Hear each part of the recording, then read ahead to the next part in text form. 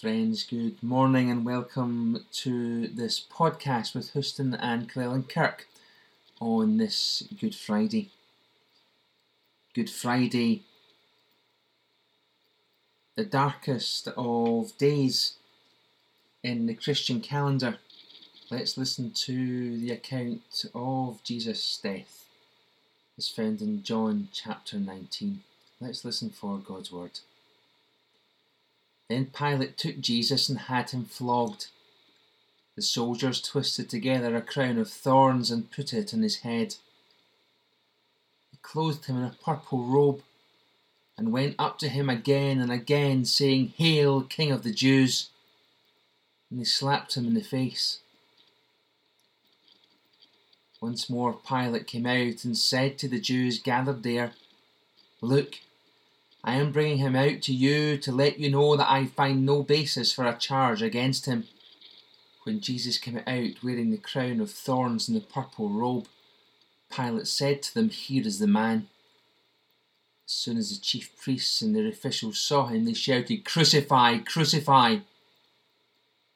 But Pilate answered, "You take him and crucify him. As for me, I find no basis for a charge against him." The Jewish leaders insisted, "We have a law, and according to that law he must die, because he claimed to be the Son of God." When Pilate heard this, he was even more afraid, and he went back inside the palace.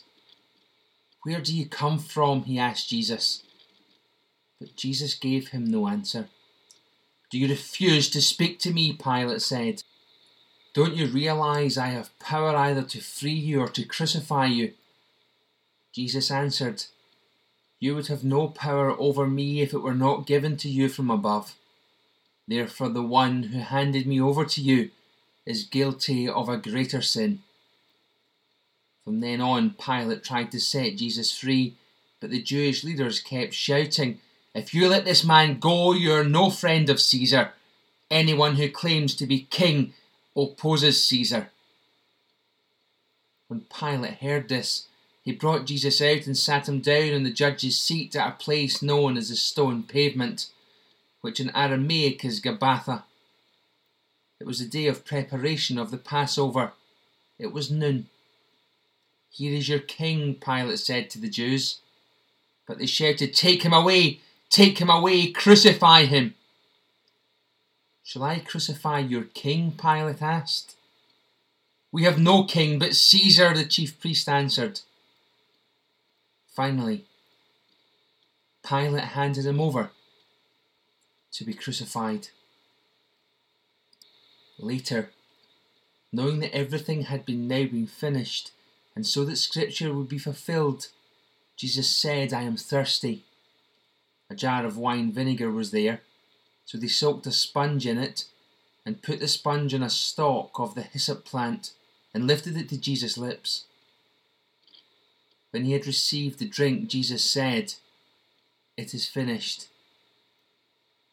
With that, he bowed his head and gave up his spirit. Now it was the day of preparation, and the next day was to be a special Sabbath. Because the Jewish leaders did not want bodies left on the crosses during the Sabbath, they asked Pilate to have his legs broken and the bodies taken down. The soldiers therefore came and broke the legs of the first man who had been crucified with Jesus, and then those of the other. But when they came to Jesus and found he was already dead, they did not break his legs. Instead, one of the soldiers pierced Jesus' side with a spear, bringing a sudden flow of blood and water. The man who saw it has given testimony, and his testimony is true. He knows that he tells the truth. He testifies that you also may believe. These things happened so that scripture would be fulfilled. Not one of his bones will be broken. And as the other scripture says, they will look on the one they have pierced. Amen. May God bless to us this reading from his word. To his name be praise and glory. As I reflect on what has been an emotional week as we journeyed through Holy Week. Although we couldn't be together in the one place, we were together in spirit. And ask this question: did Jesus have to die? Did Jesus have to die? And I keep coming back to, no, he didn't. He was killed. The American theologian Rob Bell explains it very well. He asks, did you eat a meal today? You probably did, and what did your meal consist of? He says he guesses it may be a plant and maybe something that was once an animal. In other words, something that was alive, but in order for you to eat it, it had to die. The fruit of the vegetable would be harvested or pulled from the soil or picked from a tree, and the animal would be butchered. That's how it works. Your life is dependent upon something else's death. The same happens in the seasons. In winter, things die. In the spring, they come back to life. In the body, our cells, there are many trillions of cells in our body, and they're constantly dying and producing new ones to replace them. Death is the engine of life, all around us, all the time.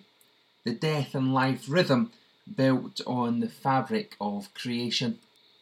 So when we read and hear the story in the Bible that tells of death, and that death is somehow the engine for new life in the world, it's not a new truth. It's how the world has worked since the very beginning.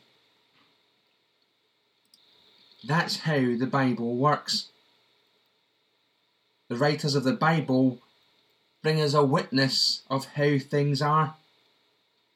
That's why the stories and images and metaphors and ideas still resonate with people across the centuries and to today.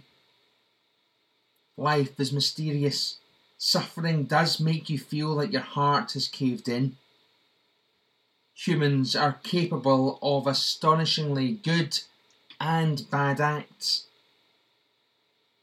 People do reflect the image of the divine. Some traditions emphasise the importance of the Bible, the inerrancy of the Bible. But it works the other way round. It's in the Bible because the writers were witnesses to truths larger than any book or tribe or religion. So why did Jesus die? He was killed. Betrayed, executed, hung on a cross, Jesus was killed. That's the story we have in the gospel. You have to start with the actual story, not with all the theories and systems and doctrines that have been created. We have to set aside our assumptions about why certain things had to happen or not. You have to let it unfold like the actual story unfolds. In that story, we're told that Jesus came and taught and called disciples and healed and preached and comforted and confronted the injustice and indifference of the religious and economic and military and political machine of his day. It was a violent, unstable, volatile time, and threats to security of the empire were dealt with swiftly and severely. Jesus was killed. That's how the story goes. And then according to the Gospels, he appeared later to his disciples. He told them to make students, immersing those disciples in the Trinitarian love of God. And then he was gone. His followers struggling to make sense of what had happened. And that's how life is. We experience things, we interpret them, we try and explain them and look for meaning in them. We need to understand the Bible was written by real people in real places at real times. People who understood things in light of their culture and time and place. People who interpreted the events and experiences in light of that. That's what the Bible is. It wasn't written by some third party in the sky who told everyone what the plan was. It's written by real people in real places at real times, doing their best to make sense of it all. And that's where a lot of us are in this time of the pandemic, trying to make sense of things. But why did God do it that way or this that way? Will never give satisfying answers. It's the wrong question, which always results in the wrong assumptions and answers. And so the first Christians interpreted Jesus' life and death through a sacrificial system. They believed they had to give offerings up at the temple to satisfy God. God didn't set up sacrificial systems, people did. The system evolved as humans developed rituals to help deal with their guilt and fear. God didn't need the blood of sacrifice, people did. That's why in the book of Hebrews we hear that God doesn't need the blood of animals. God never did. People did. God doesn't need to kill someone to be happy with humanity. What kind of God would need that? An awful God, a God who I could not worship. And so in the light of that experience of the people, we can understand why they would consider Jesus to be the ultimate and complete sacrifice. But Jesus was killed. And then his followers had encounters with him, reflected on what was said before he died on the cross. They thought about their own history. They saw in his innocence a picture of a sacrificial lamb. They saw in his willingness to die rather than resort to violence a new way to be in the world. They viewed his death as the end of the entire system of bloodshed. And they saw his resurrection as a vindication that this really was a new way and a better way to be in the world. We're still finding meaning and significance in Jesus' life, death and resurrection. That's why the Bible is referred to as a living and active word. We're still wrestling. We're still questioning. We're still inspired. And we're still moved. Friends, may the Lord be with you as we close this long and emotional week.